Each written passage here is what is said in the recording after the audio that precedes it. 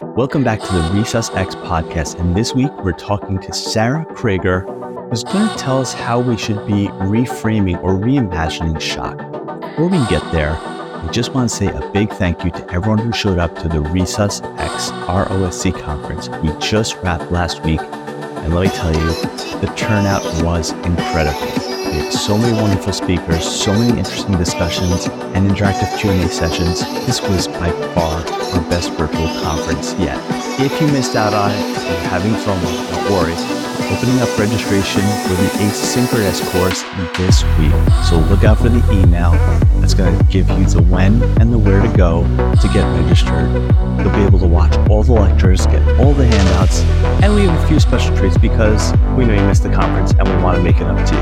On to this week's podcast, talking to Dr. Sarah Crager, ED intensivist, who looks at shock in a different way than you may have been taught in medical school, and her approach is a very logical approach that anyone can do in the ED or the ICU. If you've never heard Sarah Crager before, then you are in for a treat because she's the wonderful educator who breaks down very complex topics in a very easy to understand and practical way you can employ in your clinical practice. So let's hand it over to Sarah Crager to talk about reframing shock. Well, let's talk about reframing shock. I wrote this lecture because I kept getting calls like this. 47-year-old female came in with altered mental status. Looks septic. She got in total of 3-liter fluid, but her no-repeat requirement is still going up, and her repeat lactate went from 2.7 to 3. Now, that's a phone call that I've received frequently. It's probably a phone call you guys have all made as late. And I wrote this lecture because I didn't know what to do with that phone call. I didn't have an organized way of dealing with that patient. My shock mental model, the way that I had learned to think about shock, was inadequate to solve problems. And so I had to come up with a different way of thinking about shock. Because what we've all been taught, the sort of traditional classic distributive, cardiogenic, hypovolemic, obstructive, that's not necessarily going to get you all the way there. It does sometimes, but not for everybody. And I think it suffers from two problems. The first is simply one of my favorite quotes ever, which is that everything should be made as simple as possible, but no simpler. And I think our traditional 4-category model of shock is falling on the maybe I made it too simple. I think increasingly, there's something else that we're beginning to understand about shock. It becomes really important when we're categorizing it, which is shock precipitants and shock physiology are different. Because we have this idea that if somebody is in septic shock, we use that synonymously with distributive shock. Turns out, unfortunately, this same precipitant, massive sepsis, the same precipitant can be associated with different shock phenotypes. So we're seeing patients who are in cardiogenic shock, but are actually vasodilatory. We're seeing patients who are in septic shock, but actually have profound right ventricular failure. And increasingly, the literature is teaching us that different shock precipitants don't just cause one type of shock physiology. They can actually cause distinctive subtypes of shock physiology. And the minute that you start divorcing this idea of the same precipitant causes the same physiology, the minute you start rethinking that, all of a sudden, this 4-category model stops making so much sense. Because it really only works as long as patients try and stay within their assigned boxes. Now, we have another way. We have another model that we can use to think about shock. Our tank, pipes, pump model. Now, this model is much more useful to me because it helps me much more at the bedside when I'm really sitting down and trying to say, okay, forget about categories for a second. Like, how do I just figure out what kind of shock this patient in front of me has? Because it basically, functionally, gives me an organized way to gather data with my ultrasound. Problem is that at the end of the day, ultrasound in shock, ultrasound is only a tool that you use to gather data.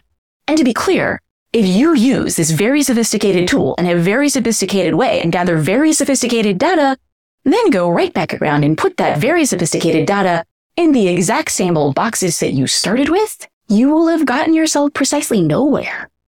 And so I think having an organized ultrasound to approach shock with is good. I think that we all need to be doing that, but that doesn't get you all the way there. Because ultimately you're just taking the data and putting it back in the same old boxes that we started with. And the biggest problem with these boxes is that they lead you to have a very limited view of treatment, right? Because if you're going with our 4 categories, if it's hypovolemic shock, you give them volume. If it's distributive shock, you give them pressors. If it's cardiogenic shock, you give them inotropes. Then nobody remembers what obstructive shock is anyway, so yeah. But similarly, if we use our ultrasound model, right? If it's a tank problem, we give them volume. If it's a pipes problem, we give them pressors. And if it's a pump problem, we give them inotrope. The problem with both of those things is that it doesn't really fix this problem. It doesn't help me with this patient. And I think with this patient, we often end up with this feeling. With, okay, I've done all the things, now what? And those models wasn't getting me there. So what's the answer? Is there like some fancy, expensive, newfangled technology that we're using? Sadly, no. I wish there was, but there's not. Is there a clever new algorithm that just got published and then it has some fun metrics for you guys to comply with in the ED? I'm sure. No, that's not the answer. We tried that one with sepsis, remember, and that didn't go so well. So I don't think it's a new fancy algorithm. I don't think it's a new fancy technology. To me, what I found necessary to improve my own practice was to think about shock different. Fundamentally, you've got to get it straight in your head. Shock is not about hypotension. Shock is about hypoperfusion. And blood pressure and tissue perfusion, they are not linked in lockstep. We have this idea that we should be, that if my patient's blood pressure is normal, that they're perfusing. And if only that were true, but it turns out it's not. Because what's really important here is less the macrocirculation. It's less the blood pressure and the heart rate and the cardiac output. A lot of the time, really, what we care about, where the magic happens, is in the microcirculation with tissue perfusion. And it's really interesting. It seems increasingly clear that microcirculation and macrocirculation don't always march together. And some of the most interesting literature that I've read over the past 5 years is the literature talking about how and why microcirculatory dysfunction can be associated with adverse patient-centered outcomes in a way that's independent of macrocirculatory parameters. Meaning, just because your blood pressure is okay, doesn't mean your patient's okay. Not at all. Now, this is obvious to us in some patients, right? I had this woman who came in and was a little old lady and had come in and got hit by a car. Now, she also had a history of CHF, and they initially pan scanned her and everything was negative. So they admitted her to the ICU because she was a little hypotensive, actually. So somebody echoed her and was like, oh yeah, her heart looks really bad, her EP looks bad.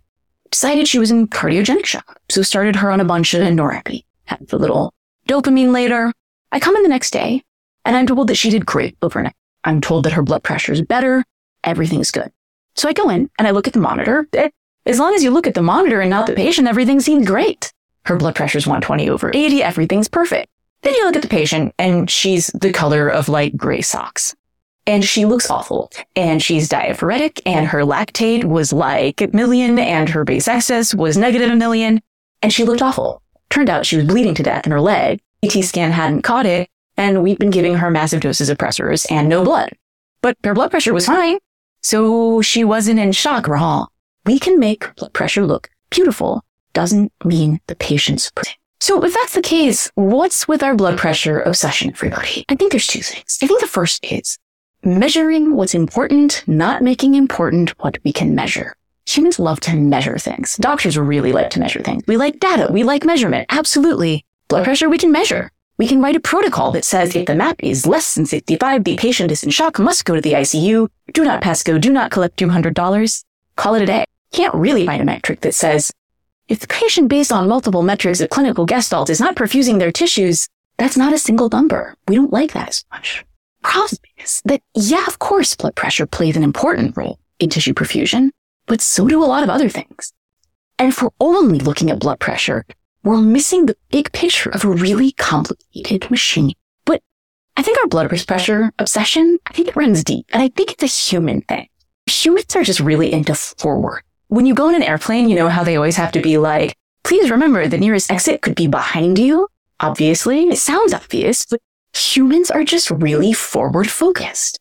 And I think doctors, as humans, hopefully most of us, have this very forward focused hemodynamic worldview, meaning that we're very focused on the forward pressures. It makes us very map centric and very sort of LVEF, like LV systolic function centric. Because we're like, yeah, forward pressures. The problem is with forward pressures, again, we're missing a really important chunk of the complex machine here. But feels like it has space validity, right? Like forward pressure is so much higher than back pressures. Like we're thinking about blood pressure versus CVP, let's say. Blood pressure, we're talking about your MAP of 70, 80, 90, and your CVP is what, like 10? So it seems like it should have some face validity that forward pressure is much more important than back pressure. Turns out that face validity doesn't actually match the physiology. So if you look at a diagram of all the different levels of the circulatory system, from the aorta down to the capillaries and all the way back to the vena cava, and you look at the pressure at different levels of the circulatory system, what you'll notice is this. Firstly, where does magic happen? In the capillaries, of course. That is where the tissue perfusion happens. That is what we care. That's all we care about. But now, look what happens. Because the biggest pressure drop in this system, where does it happen? It happens right before the magic happens. It happens in the arterioles, right before the capillaries. And so the thing is that when we think about arterial pressures, we think about forward pressures. Yeah, we think about 90, 100, but if you actually look at what the forward pressure has dropped to before the capillaries, before the magic happens, we're not talking about 100 anymore. We're talking about maybe 20. And now all of a sudden, when we're comparing our forward pressure of 20 to our back pressure of 8, 10, all of a sudden that difference doesn't look so big. All of a sudden, maybe it doesn't look like this. Maybe we should actually be getting all excited about backwards instead. Maybe it looks more like this. It's a lot more evenly matched than we thought, at least with respect to actual tissue perfusion. Now, there's one other pressure that we have to take into account. We talked about our forward pressure. We talked about our back pressure. But there's one other pressure we have to pay attention to, and that is our external pressure and how that affects tissue perfusion. Now, here's the thing about external pressure. Sometimes external pressure is, hello, look at me, can't miss me. Because we're all familiar with shock states due to elevated external pressure. What are they? Cardiac tamponade, tension pneumothorax. When a patient is in shock from cardiac tamponade or tension pneumothorax, we're not like, oh, give pressors to increase the forward pressure. No. We're like, yeah, we got to relieve the external pressure, right? Now, that's the most obvious case of an external pressure problem. But that's really the most obvious case because it turns out that there's another sort of external pressure thing that happens. That's not quite so showy. It's more like in the tiny but mighty category. And that is tissue hydrostatic pressure. And it's everywhere. But it matters. Because when we're realizing that the pressures, the forward and back pressures, we're talking at the level of the tissue perfusion magic, we're talking about numbers like 5, 10, 15, 20. Well, all of a sudden, tissue hydrostatic pressures, they're low, but all of a sudden, as a percentage of the total pressure gradient we're talking about, they matter. And they're everywhere. I've stopped thinking about shock, like what are the 4 categories or pipe, pump, tank, and I've started thinking about it in a 3 model: forward, backward, and external, because that really helps me stop thinking about blood pressure and really start approaching shock as a perfusion pressure problem, not just a blood pressure problem. Now, of course, this isn't a newfangled idea. I didn't just come up with this. I wish I had, but I didn't. The thing is that there's a reason that this hasn't quite caught on yet, which is that if you map this out in the traditional way, it looks something like that. And reasonably, yeah, that's not super functional at the bedside. And so to me, what's really made a difference for me is coming up with a way, thinking about perfusion pressure in a way that I can actually use the bedside. Now, this is just the intro lecture to this concept. This idea that you need to really think about perfusion pressure as the sum of your forward, backward, and external pressures, and then bring it to the bedside. And the way that I bring this to the bedside is I just make a simple map of my patient's circulatory system. And then for a given condition, what I'll do is I'll sit down and say, okay, let's say I think that my patient, my hypothesis is right heart failure, and I will map out my forward, backward, and external pressures for that patient. And this is the key part. And by doing that, what that allows me to do is sit down and come up with a treatment strategy. And a treatment strategy that addresses all of the different factors contributing to my patient's hypoperfusion that often leads me to non-obvious conclusions, that leads me to conclusions outside of just volume, pressors, and inotropes. That's why I like using this model. And I found that by reframing shock in this way, reframing shock to really focus at the bedside, not just in theory, but at the bedside on hypoperfusion rather than hypotension, thinking about this 3 pressures model has made a big difference in how I think about shock and has truly increased my capacity to take care of those complicated patients. Thanks for listening.